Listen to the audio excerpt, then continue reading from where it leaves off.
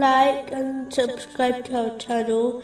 Leave your questions and feedback in the comments section. Enjoy the video. Moving on to chapter 83, verses 10 and 11. Woe that day to the deniers, who deny the day of recompense. One's religion refers to their way of life, meaning it encompasses both inward belief and outward actions. This makes it clear that a Muslim must combine both in order to truly be a follower of Islam.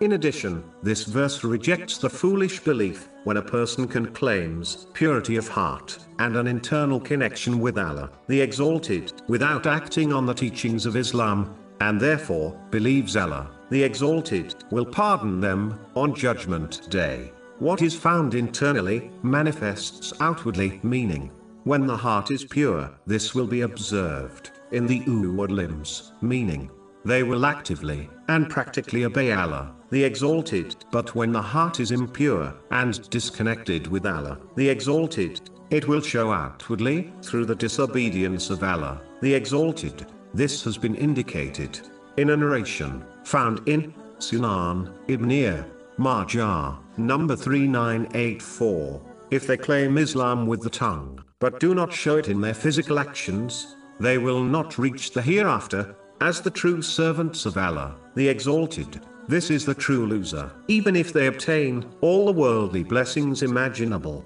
during their lives on earth. Moving on to chapter 83, verse 12. And none deny it except every sinful transgressor. The wrongdoers mentioned in these verses applies to any disobedience to Allah, the Exalted, by failing to fulfill His commands, refrain from His prohibitions, and face destiny with patience. These people may believe they have support from others, but due to their disobedience of Allah, the Exalted, their supporters will eventually become their critics. One only needs to review history to observe this fact. Simply put, the one who pleases people by disobeying Allah, the Exalted, will not be protected by people from the punishment of Allah, the Exalted. The other aspect of doing wrong is mistreating other people. The one who mistreats others will find that justice will be established in the hereafter, even if they escape it during their lives in this world. This justice may well cause the oppressor to be hurled into hell.